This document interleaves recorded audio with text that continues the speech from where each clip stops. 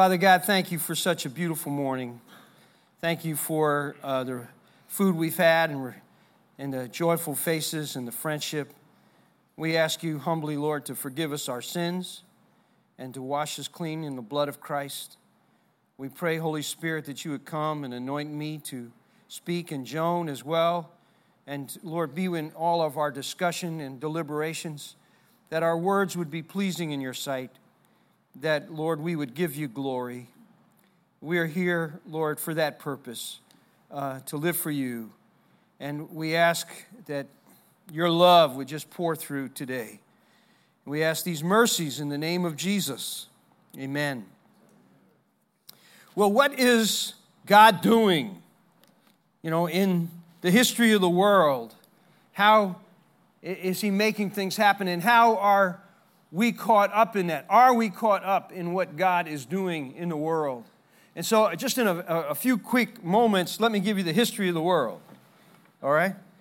First of all, we have creation. Amen?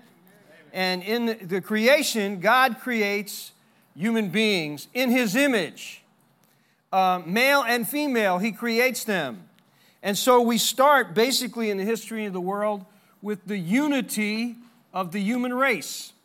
All right? He divides us according to gender, but we are both unified in the image of God. So men are better than women. No, we are both created in the image of God.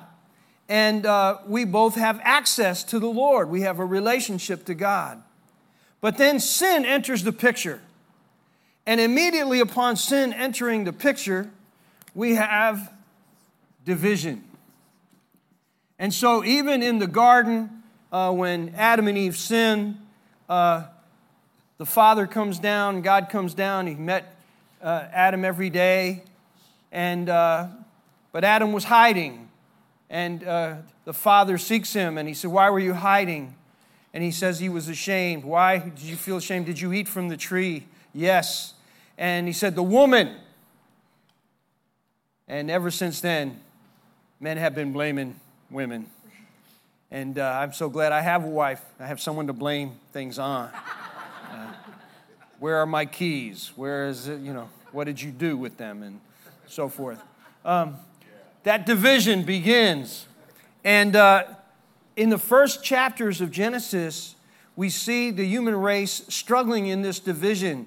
Cain and Abel. Cain kills his own brother right in the very second generation of the human race. And there's violence upon the earth, and God brings judgment through Noah. And after the flood recedes, God tells them they are to be dispersed throughout the earth, but they stay together. And they try to maintain a unity that is no longer built on a relationship with God, but now as an idolatry. And so they build a tower to make a name for themselves. And they are resisting God as he's trying to get them dispersed. They are staying together in rebellion against God. And God comes down and he sees them building a name for themselves. And he says, if they stay together, nothing will be impossible for them. Now that's quite a statement from God about humanity. That we have this amazing ability to do all kinds of things. And God, now I just like you to see this, God in his mercy separates us from each other. Because sinful unity is not a good thing. For humankind to stay together apart from a relationship to God is competition with God. God will not have that. So God divides us at the Tower of Babel, and we speak different tongues. And from that point on, the human race is divided. And not only is it divided, but now one group becomes antagonistic to the other. One group feels it's superior to the other. One group develops at a different rate than the other. One group becomes technologically advanced, and they begin to oppress people who don't have the same weapons and don't have the same ability of warfare, and there's warfare upon the earth. And so all of this kind of stuff happens. So that in the book of Genesis, when we see Moses coming to Egypt, we realize the racism of the Egyptians to the Hebrews. And if you know the story of Joseph, you know that the Egyptians would not eat with the Hebrews. And they despised them because they were shepherds. And Joseph, knowing that, when he asked Pharaoh for a place for his people to come, he told them, tell Pharaoh you're shepherds so that they'll give us our own piece of land apart from the Egyptians.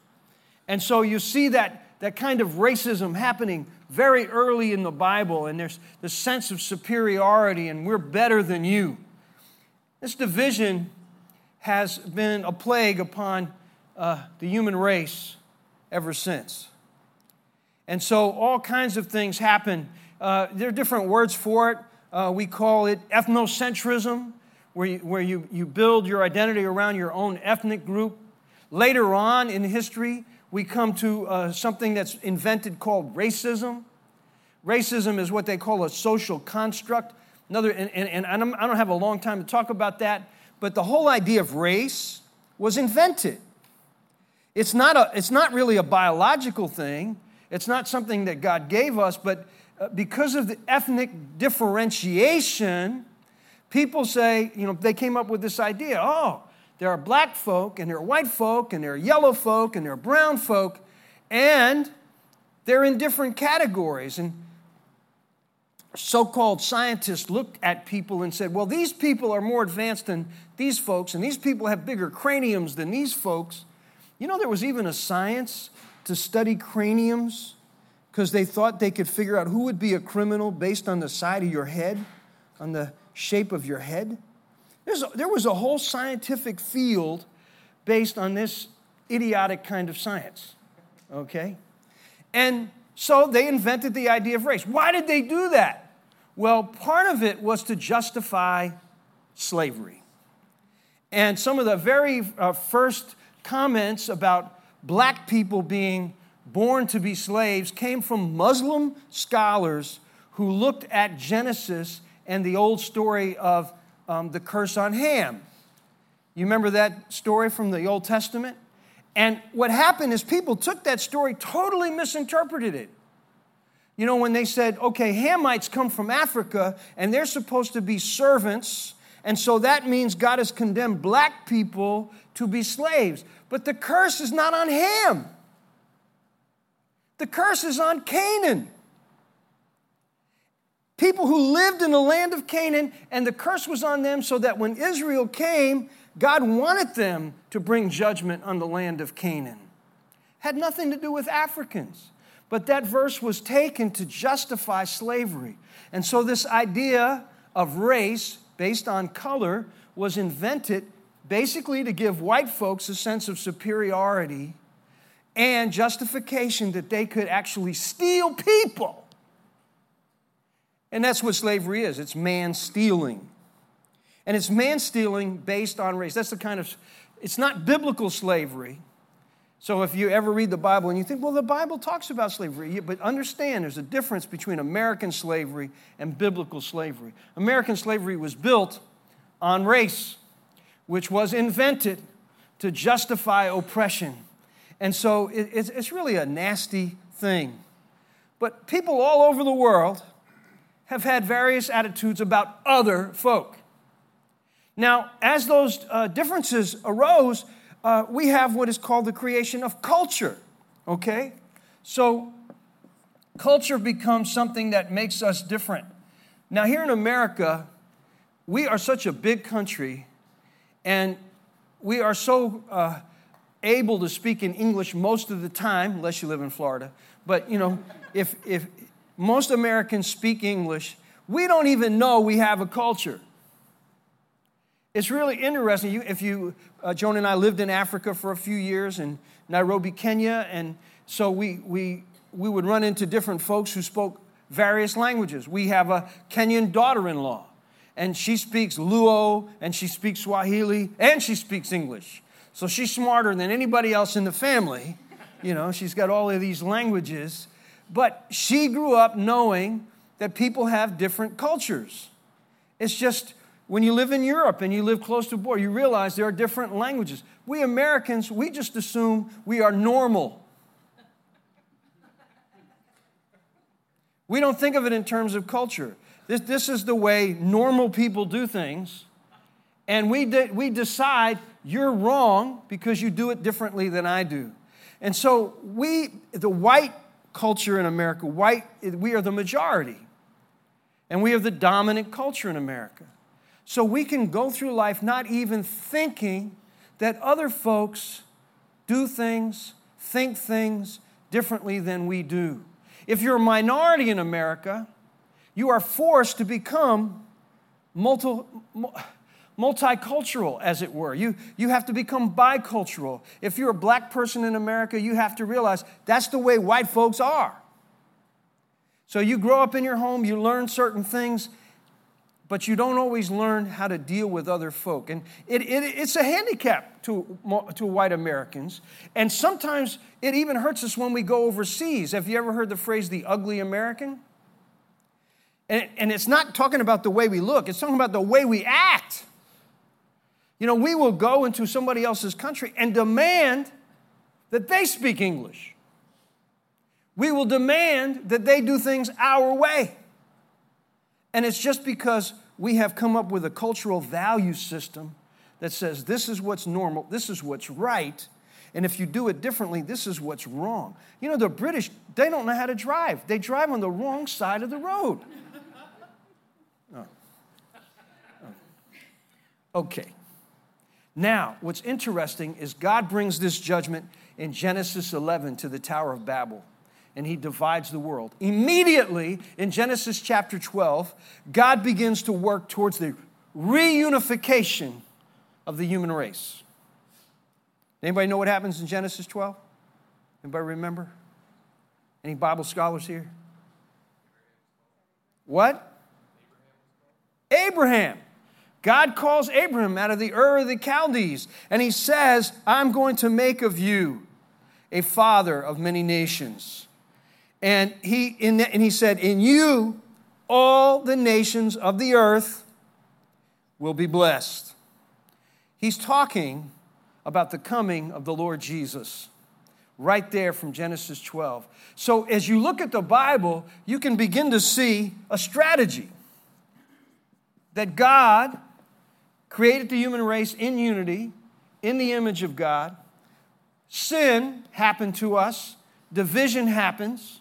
God has a plan for reunification, but that plan is being worked out in a world that is still full of division.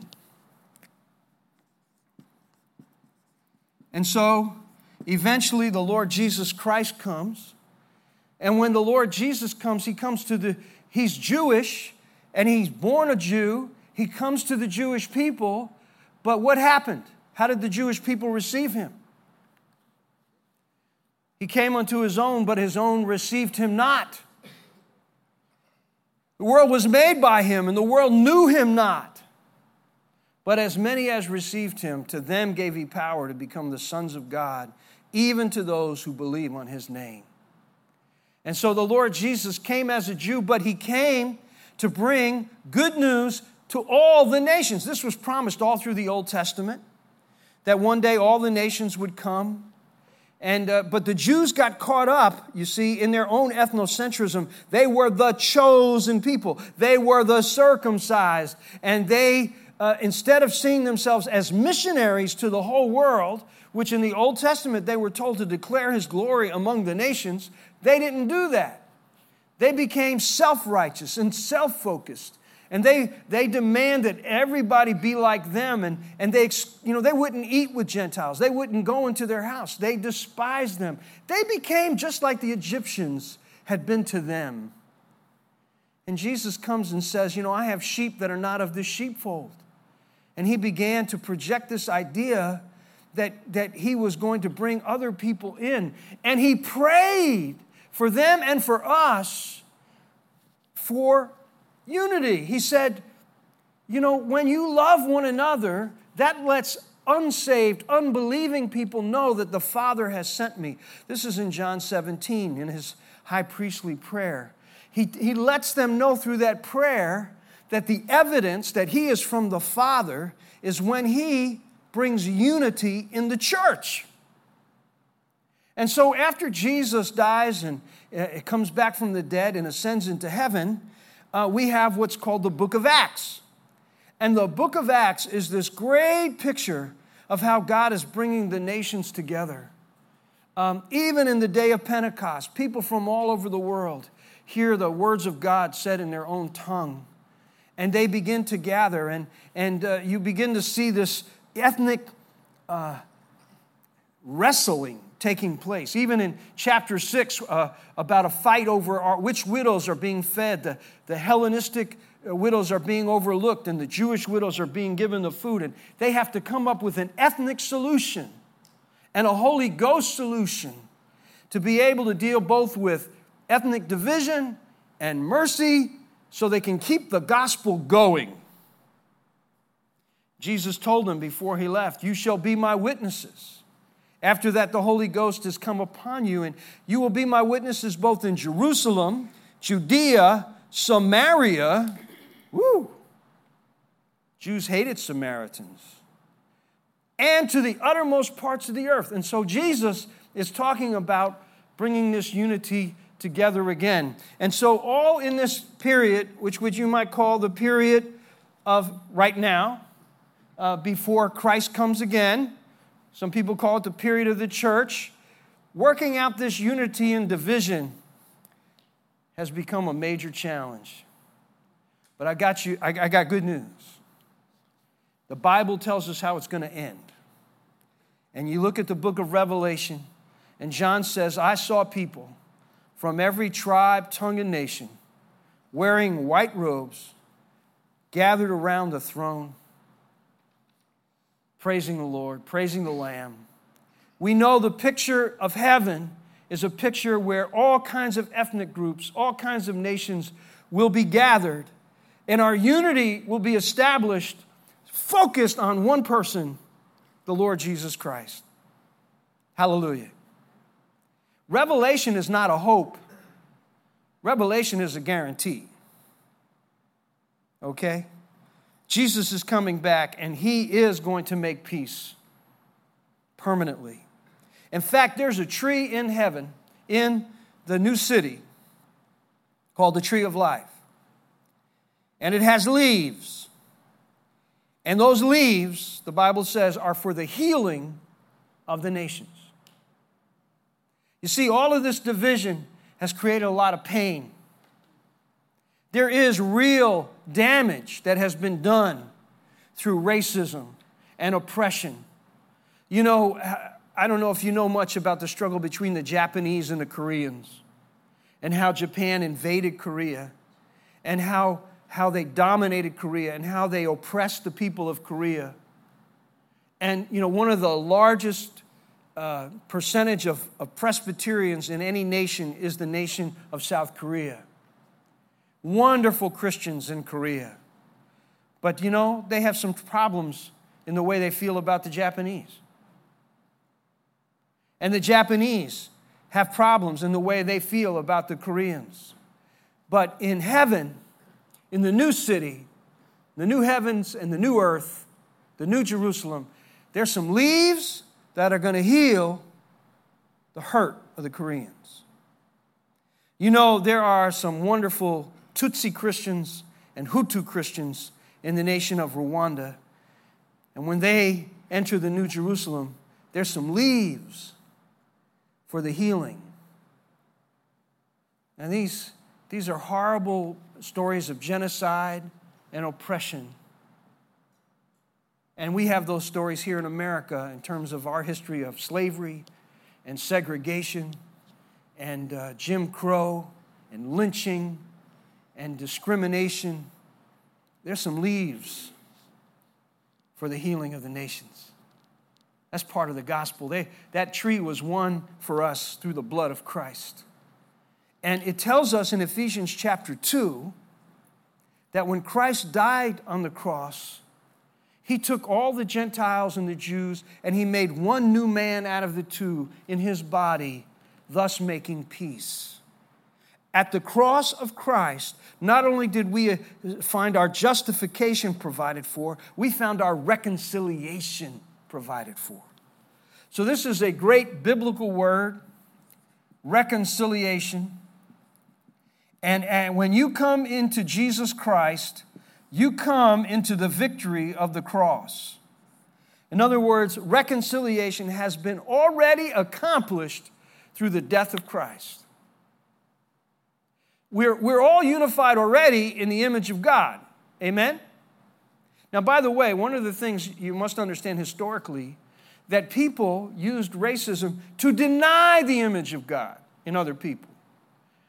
During the time of slavery, white folks said, black people can't really be human.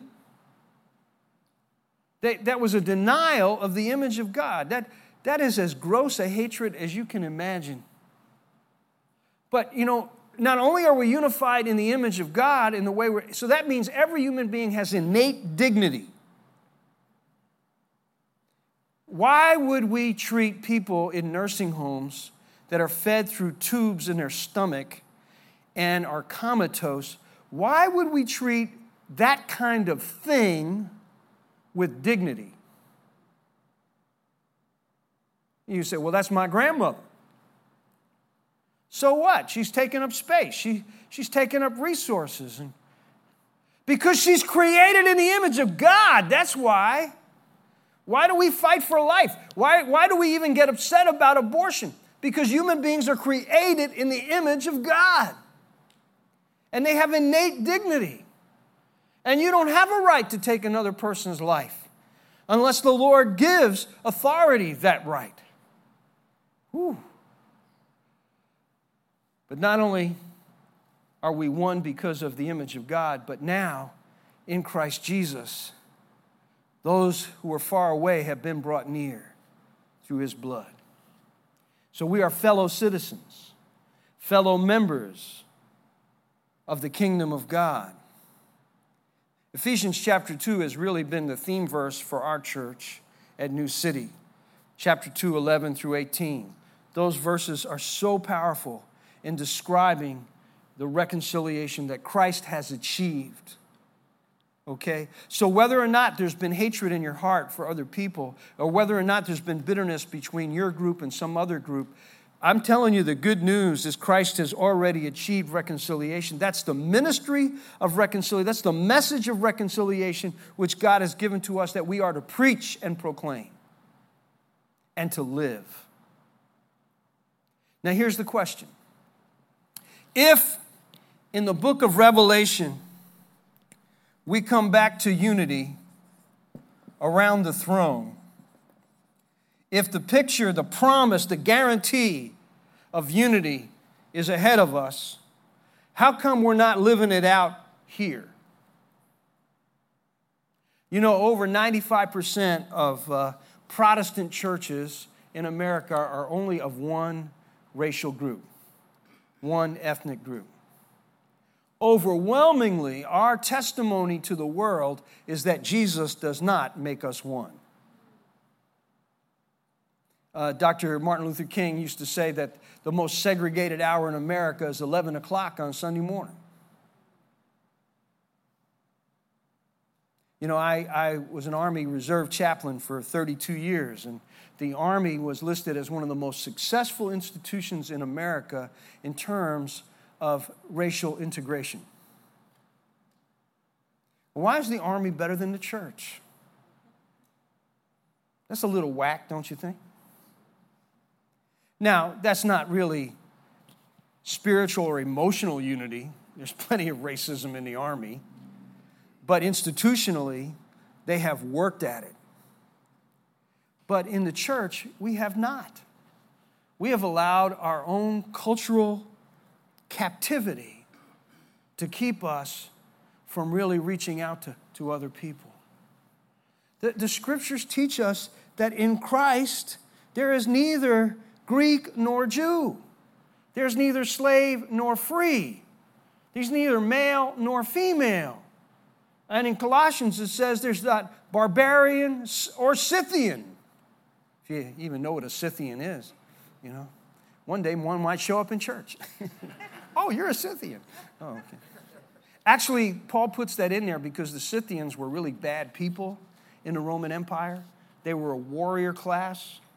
And the Romans, in fact, were kind of terrified of them because they had decimated some Roman legions, and the idea of a Scythian being one with us was kind of like, are you kidding? But that's the power of the gospel, that unity that Christ has achieved for us. Now, having said all that, does that mean that we ought to take other people's cultures and ethnic distinctives seriously? Or should the Christian response be, I don't see color? What do you think? Give me some help here. We should take it serious. Well, that kind of sets you up. When I said serious, it's like, what's the right answer? Well, Christians, we struggle with this because we don't really always know what to do with culture and our Christianity. Either we have to, in a sense, say it's not important and we're going to deny it, or we make it too important and we separate. And so there's a real wrestle with this. There's a struggle with this. What's the biblical answer?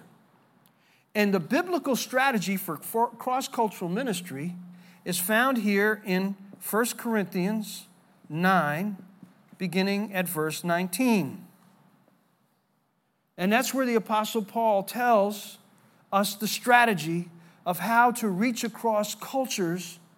And this is what he says: though I am free from all men, I don't consider myself a slave to anybody.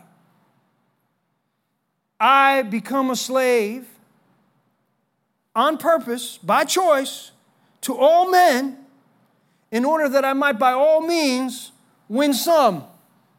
To the Jew, I became like a Jew in order to win the Jews.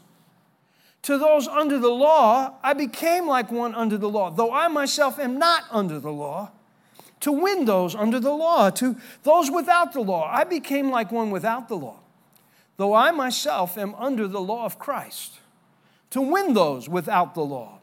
To the weak, I became like one who is weak to win the weak. I have become all things to all men in order that I might by all means win some. Now, we get that. By the way, what time am I working on? 10:07? And I quit at what, 10:15? We get that when we send out missionaries.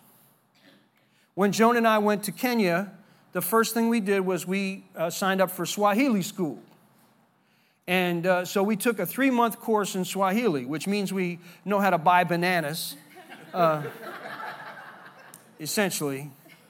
But I was not good enough to preach in it. But the Kenyans were so nice to us. If we said hello in Swahili, it was, oh, you know our language, So they're great liars, but they're very kind to us. But trying just to learn somebody else's language is a sign of respect. And so we understand that if you're a missionary, you go to a foreign country, you are expected in that first year, try to learn the language, try to learn the culture, try to fit in among the people. You don't go there to set up an American colony. You go there to be part of the people so that you might, the purpose of it all is to win people to Jesus. Now, what we do as church is we have our 95% of Protestant churches, just one group, black people, white people, whatever. As I was growing up, there were still a lot of ethnic churches where I lived. There was the German Baptist Church, and they actually spoke German. And if you went to Chicago, you might have gone to Salem Church, and it was a Norwegian church. And the stained glass windows had Norwegian verses written on them. They later became a Puerto Rican church. And I don't know how that, that cultural was, bam. Well, in America, we say if you go to a foreign country, you learn their culture to fit in. But here in America, even if the neighborhood around us changes and all of a sudden we're surrounded by all these different kind of folk, if you come into our church, you become like us. In the South, we had, in fact, the very building our church is in was a white congregation that was very racist. They did not want black people in the building.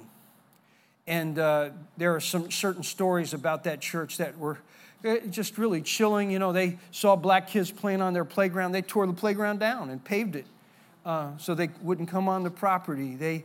They supported missionaries, and a missionary from Haiti, where there are a lot of black people. This white missionary called them and he said, hey, I'm in town. You support us. Can I come by the church? They said, oh, that'd be great. He said, I'm bringing a Haitian pastor with me. And they said, is he black? They said, yeah, don't come. And God judged that church. And finally, they gave us their building. They sold it to us. And we filled it with as many black people as we could. But it's just almost crazy how our cultural captivity has kept us from. And so a lot of white churches in the South got to the point where they said, well, you know, that's wrong. So let's say to black people and other people, you're welcome. And I've had pastors say, we did that, and they don't come. Why is that?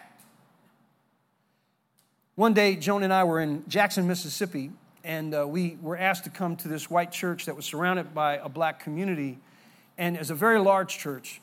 And but the white population in that church was shrinking, and instead of sitting in the 1,400-seat auditorium, they had to meet in the gym just so they didn't feel embarrassed about how small their church was getting. And so they wanted us to come in and talk to them, how can we reach black people to start coming into the church? Really good question, very sincere, earnest. But one of the officers looked at us and he said, here's my question. How can we get black people to come without changing anything about ourselves? Is that possible? And I just started laughing.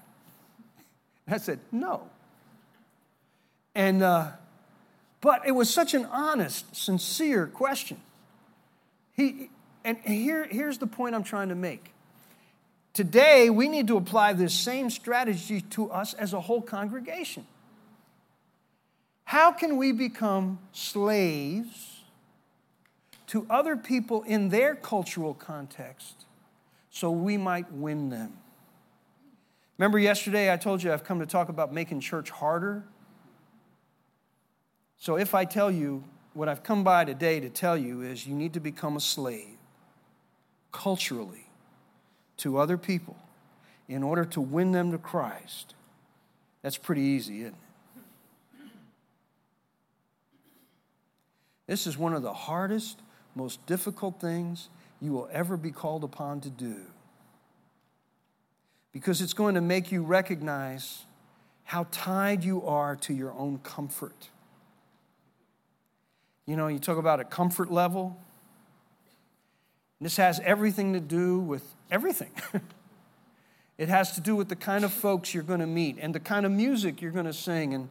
And Joan's going to talk to you a little bit more about worship and some of the implications of that we've had to work through at New City. And it's a challenge. It's not, I don't think it's ever a place that necessarily you've arrived, but it is a constant process, a constant challenge. Can you imagine the Apostle Paul?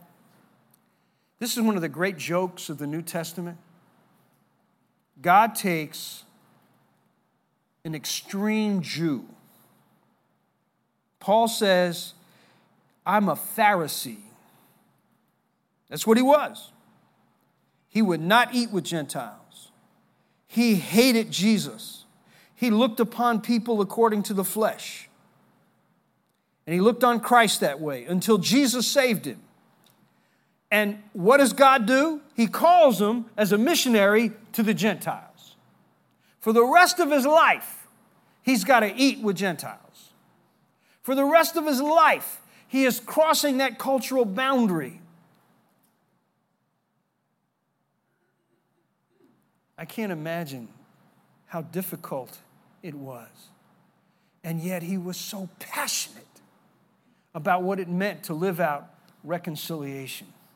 And because of that slavery, you Gentiles are included if it wasn't for that incredible sacrifice, our forefathers would never have heard the gospel.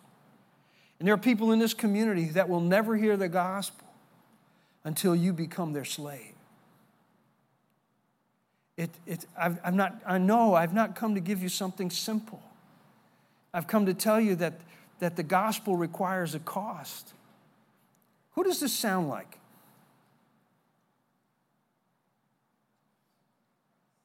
Jesus.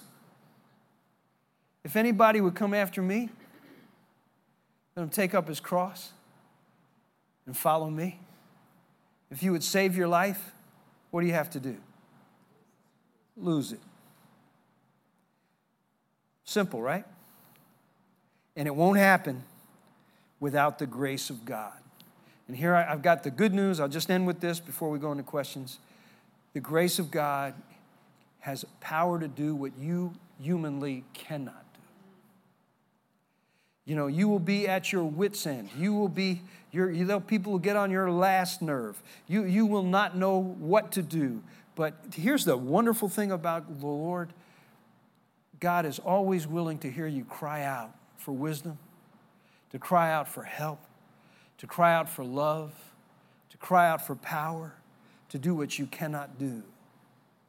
That's the way it's supposed to happen. Christianity is not supposed to be something that you can do naturally and easily without any challenges. There's a cross in it. And I'll tell you, it's wonderful to live it. Because everybody who comes into a cross-cultural church gives up something, but we all gain. You're going to gain stuff that you never had in your life. And yes, there will be times when you say, oh, I'm giving up, and I don't like it, but then you realize, wow, what I've gained is so much more. Okay? So I'll just end there, and Willie, you can have questions. Thank you, Randy. Randy shared with us about unity. Randy said that there are some leaves that's good for the healing of the nation. So, Randy, I have a question I really dig. I'm with you. This unity, I believe in the reconciliation of the cross. My question is, what are some of the practical things that we can do? What are some of the practical things that we can do to reach our community, or what are some of the things that you guys did? I know you said you learned the language, you learned Swahili, but we're in a place where we all speak English. So what is some of the practical things that we may be able to do to reach others? Yeah. Well, first of all, I think you need to ask the Holy Spirit to help you start seeing things culturally. Your own culture and what's different about the culture of other folk. So just the concept of vision, of cultural understanding is important. And that can be a lifelong thing. How many of you have ever been to a black church? I know you have. Okay, quite a few of you. That's a cultural experience. And one of the things that you need to do is begin to understand some of that culture. One of the things you can do is often invite a black church to come. Black churches like to visit and to have their choir come and their pastor preach. If he's preaching the gospel, to have that kind of a joint service and to begin to experience some of the faith that you're going to see in black folk. That's an exciting thing. Having Pastor Willie here is a great addition to your church. And one of the things that's important is that both of these brothers, Pastor David as well, get to know some of the black pastors in this community.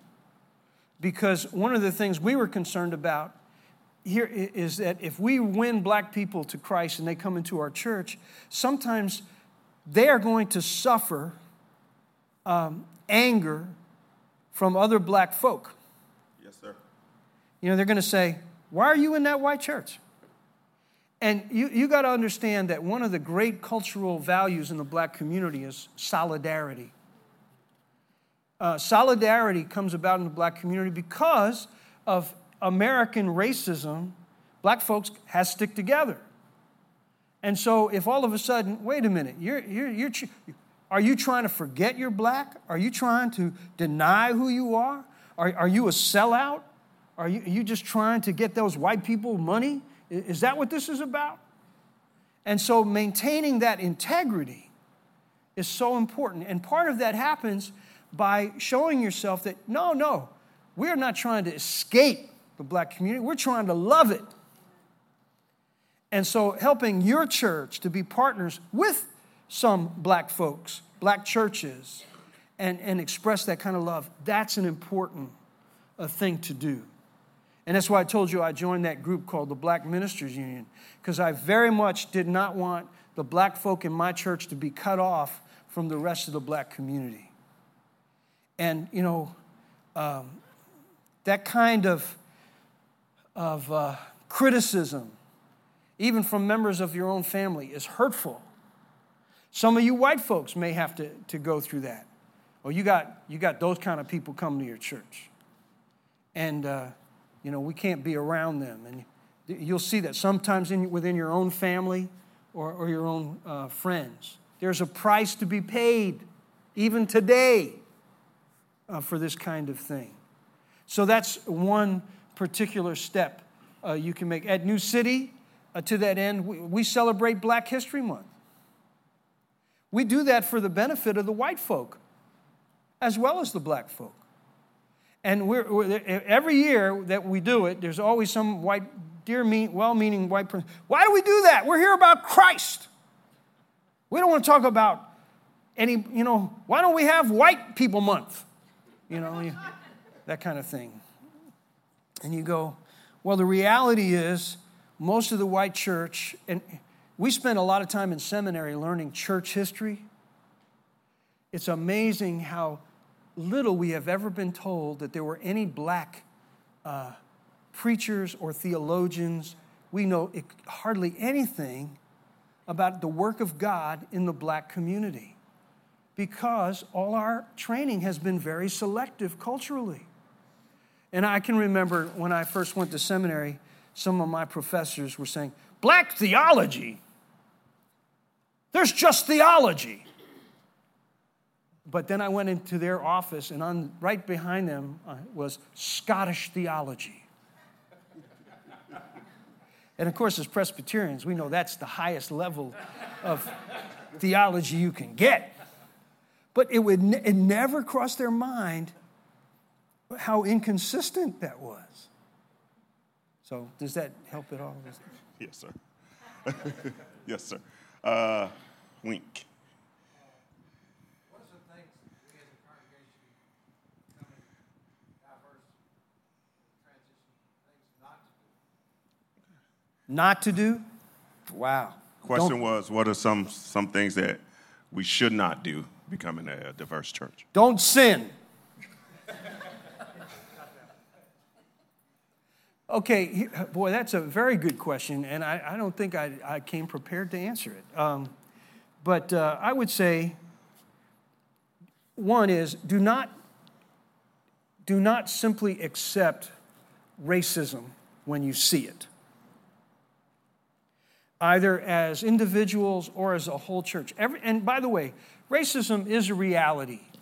Even though I said races were invented to create privilege and supremacy, the reality is we all know there is such a thing as racism, and it's hatred, and it's a sense of superiority over people, and sometimes we put up with it. I don't know how many of you have been in a place where people start telling racial jokes, or they use racial epithets, and we keep silent. And you are now in a community where you can no longer tolerate that stuff. And here's a question to ask. If you're in a context and you're hearing this kind of discussion, think about, what if Pastor Willie was standing right behind me and he saw this? How would it make him feel to hear this kind of language? What happens in a cross-cultural church is you become extremely loyal to each other. You love each other. You care about each other. And you say, no, we're not going to tolerate that kind of stuff. That if we're Christians, we have to think Christian. We have to talk Christian. We have to show it. So don't tolerate that kind of stuff. Don't say, oh, well, that's the way they've always thought. And our whole denomination, by the way, is going through this right now. Over the last 2 or 3 years in General Assembly, we have been dealing with the issue of our racist past as a denomination. And, and here's some of the things I've been told. Well, he's old and that he comes from a different generation, so you need to let that go. I'm sorry. That's not the way we handle any other sin. You speak the truth in love. It's not that a racist can't be forgiven.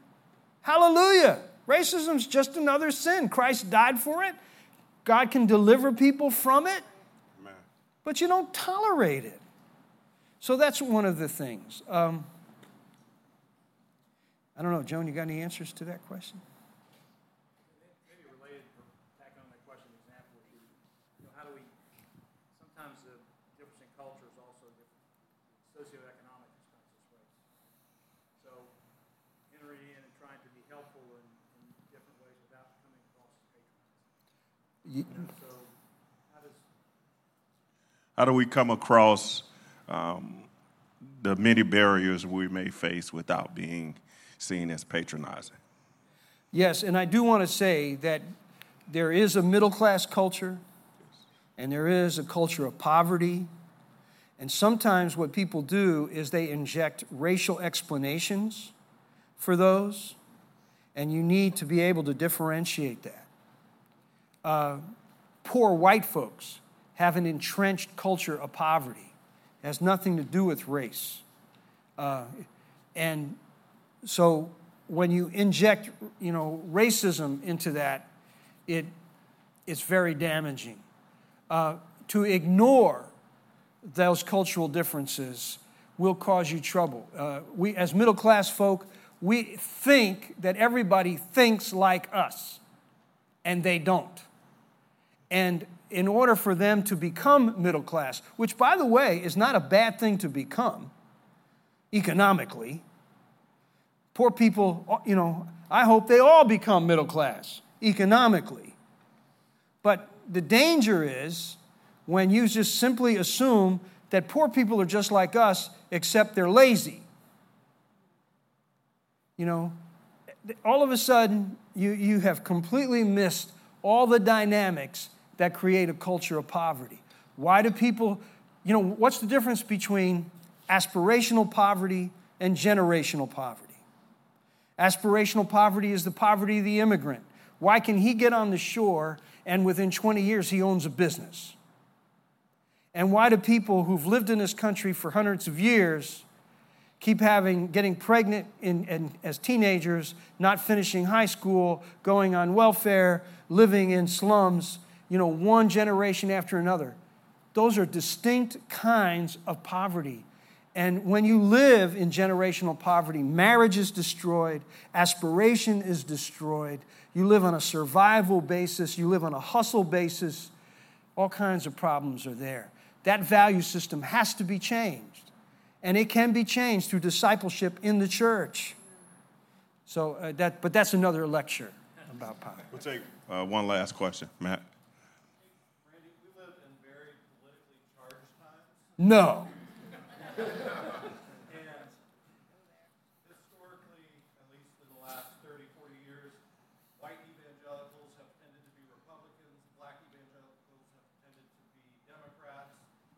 How do we live well together, convinced politically of our own positions, but love each other and show unity together? Oh,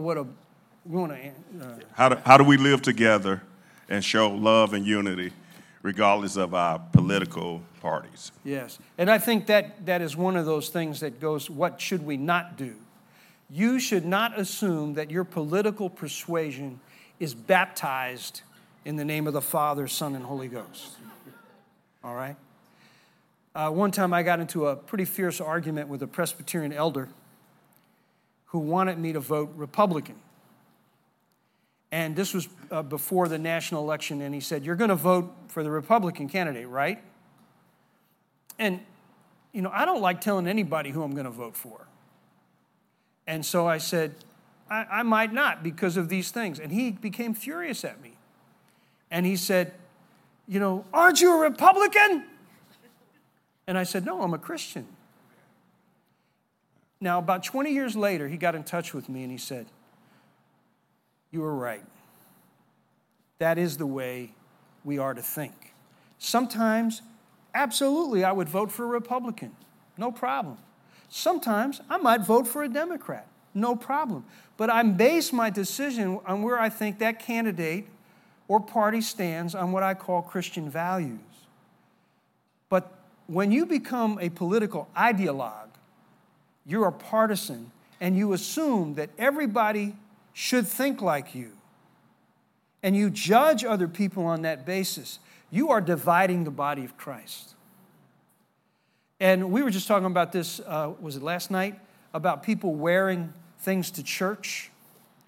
We had, when Obama was running for office, we have a praise team of singers, and we really pursue black culture in our worship. And one of our young men, a really great singer, he came to church and he had a T-shirt on and had Obama's portrait on the front of the shirt. And he's on the praise team and he's singing. And this is right during the election, Now, he was very proud as a young black man that a black man was possibly going to be president. But one of our African-American elders came up to him and said, "Son, you need to go home and change that shirt." Because church is not about endorsing your politician. I had to come up to a white guy who was wearing libertarian, Rand Paul. It was a big butt. And this was right when a bunch of discussion was about Rand Paul's, he had written some articles that seemed to be racist. And this man was proud to be a libertarian, and he wanted to wear his button to church. And I said, "Do you know there will be some people in church today who are offended by that button? They're here to worship, and they'll be thinking about your button." And he immediately took it off. He said, "Oh, my goodness, I never thought of that. I don't want that to happen." God bless him. If that's his political conviction, I'm not going to tell him as his pastor, "You're wrong to think that." But I can tell him, do not bring that division into the church. Amen. And you need to be careful on social media about those kinds of things. If you blast other people and make assumptions, and a lot of political decision is based on assumptions of the other group. Boy, you can hurt your brothers and sisters in Christ. So, thanks for the question. After the last election cycle, when our current president was elected, that created a huge issue in our very diverse church. And a lot of it went on social media for a while. And finally, our pastor, with a lot of wisdom, decided that what we needed to do was to come together on a Wednesday night and have dinner together and then just talk it through. And so we did it in a kind of a panel format. We had a panel of the different groups represented in our church. We had young African-American men. We had a Latino male, a Latino female, a white woman, a black white man.